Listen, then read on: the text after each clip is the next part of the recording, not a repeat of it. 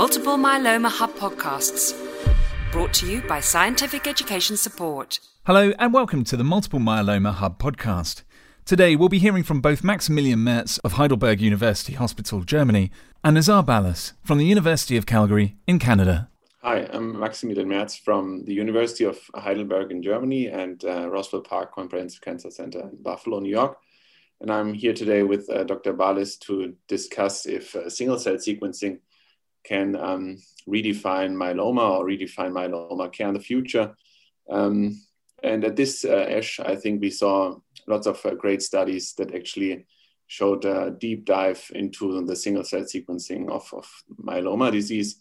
And I think it's important to differentiate if you look at single-cell sequencing at two different things, basically what you want to study. So we can look at the myeloma cells and we can look at the tumor microenvironment. And I think it's very important to predefine this when you perform your experiment. So when we look at the myeloma cell, of course, we have a long history of genomics in myeloma, and we have certain layers of complexity. So we started 20 years ago with FISH and then the chromosomal aberrations. Then we knew about sequencing and then driver mutations in myeloma. Then epigenetic modifying of the gene expression.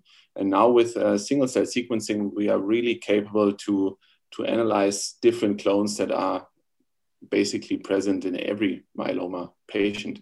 And I think starting with single-cell RNA sequencing and now with ATAC sequencing and also featured barcoding techniques, we can really decipher novel strategies to also target minimal residual disease.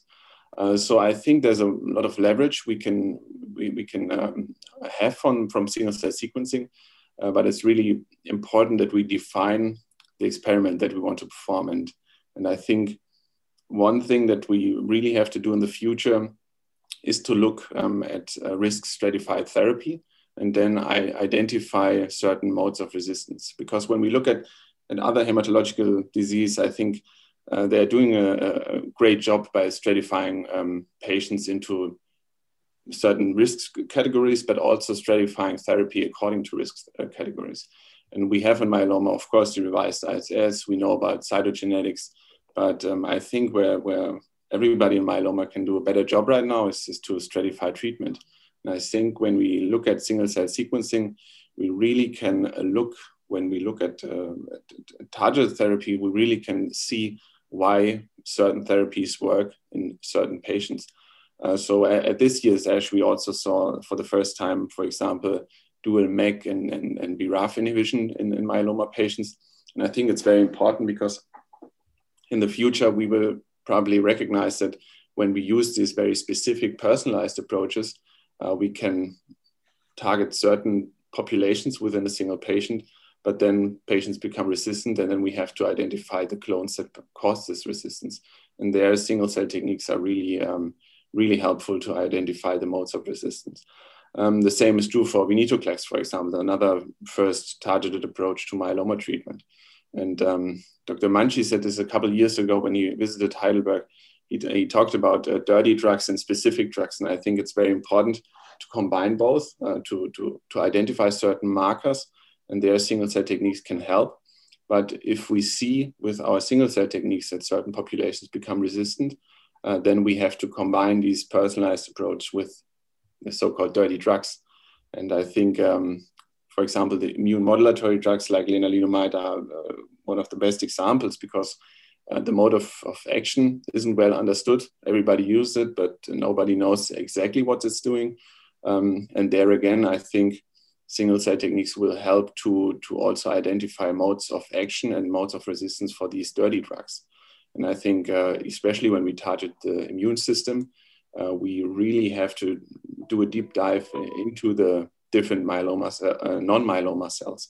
So I think studying the non-plasma cell compartment also with RNA-seq and single-cell ATAC sequencing and also proteomic analysis on a single-cell level will be very helpful to identify patients who might profit from immune modulatory drugs more than others, and especially investigating modes of resistance. But I think Dr. Balles is a great expert to talk to about the non-plasma cell compartment and single cell techniques. And I'm happy to hear his comments on that. Thank you, Max. Indeed, as you mentioned, the field of single cell sequencing and is following on the era of genomics in cancer, and specifically in multiple myeloma. We have a deep understanding now of the myeloma genome and epigenome. But now with single cell therapeutics, we're able to not only interrogate the bulk of the myeloma cells, but individual cells. And hence, as you've done with the variable biopsy throughout the patient, you can identify the heterogeneity at the patient overall, but also at the individual single cell level. So again, with this technique, briefly, we're able through nanochannels to separate the myeloma cells into individual nanochannels and kind of surround them by a lipid droplet that allow us to perform the studies we do on the bulk the cells as far as RNA sequencing or DNA sequencing, and now even with epigenome sequencing with ATAC-seq, and even combining those technology together in a single cell level, which really give us unprecedented details of the cancer cell genome. So what we've seen at this ASH meeting, a really large number of studies interrogating the immune environment to help us define progression from MGUS to myeloma, from smoldering myeloma to myeloma, but also we've seen a large body of work interrogating the immune cells because obviously the era of immunotherapy in myeloma has come to fruition, and we've seen some unprecedented deep responses with CAR T cells, with bispecific antibodies. And hence, it's important for us to understand with this technology, who are the patients who would benefit from these therapy. For example, we've heard from the group from Pamplona with the Bruno Pavia and Jesus San Miguel, the work they've done to help understand the progression from smoldering myeloma to myeloma.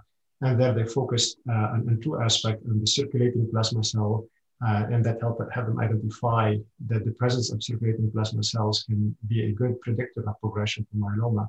But they've also done some work presented briefly at this ASH and the previous ASH, where they showed the presence of the monotypic T cells, for example, can help also predict who will progress to multiple myeloma.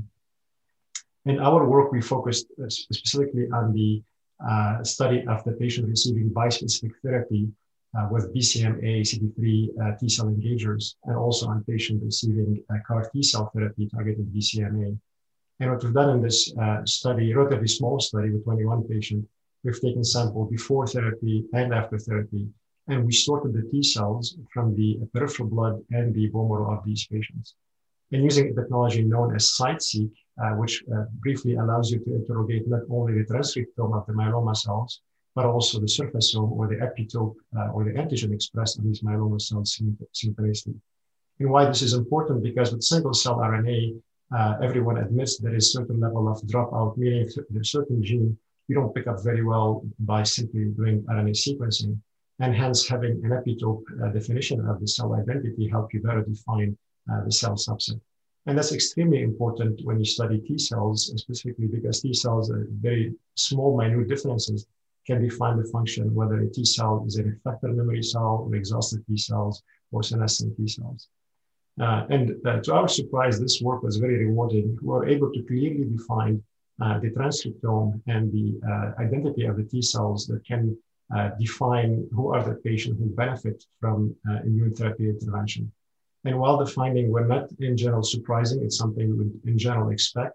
But again, we were surprised by the high definition and separation to responders and non-responders.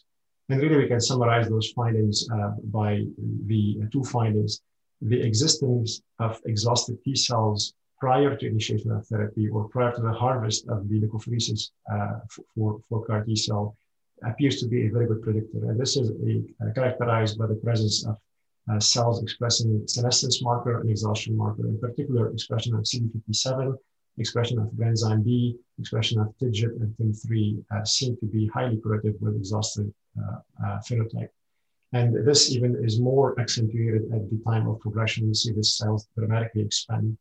We've also seen in some patients, not in all, an expansion of regulatory T cells, Tregs, which make you propose or hypothesize that targeting Tregs may be helpful in reversing some of the exhaustion phenotype.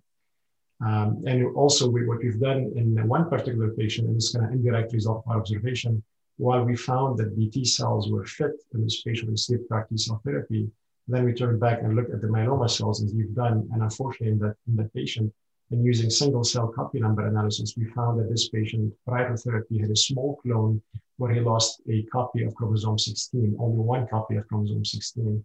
And the progression now, this became the predominant clone and became not only one allelic loss of 16p, but now he gained a focal loss surrounding the BCMA locus, which is the target of the CAR T cell therapy.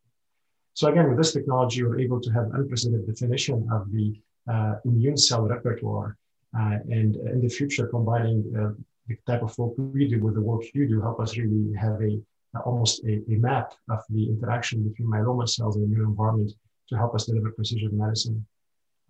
So maybe you can tell us, Max, a bit more about some of the work you've done with the looking at the spatial integrity in myeloma with the biopsies you've done from different sites and what these results show you.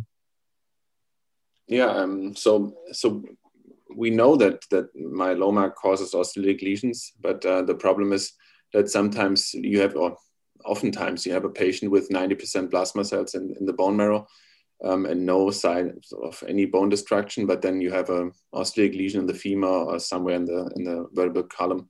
And I always, or many people always wondered why that's the case. So are these plasma cells different? Is it the microenvironment that supports somehow the bone destruction? And there was some previous results from the Arkansas group where they performed bulk gene expression profiling from guided biopsies in a retrospective analysis. And for the first time, they showed back in the day, like 2 or 3 years ago, that they can find different clones in these osteolytic lesions or extramedullary lesions. So we set up a prospective clinical trial of imaging-guided biopsies from these osteolytic lesions and also the bone marrow.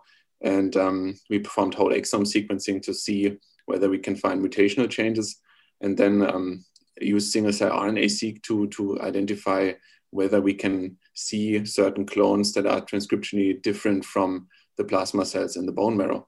And surprisingly, since we enrolled primarily patients with new osteolytic lesions, and they were pretty small, so our radiologists did a great job, sometimes sub 1 centimeter, and they biopsied and got 1 or 2 cc's out of it.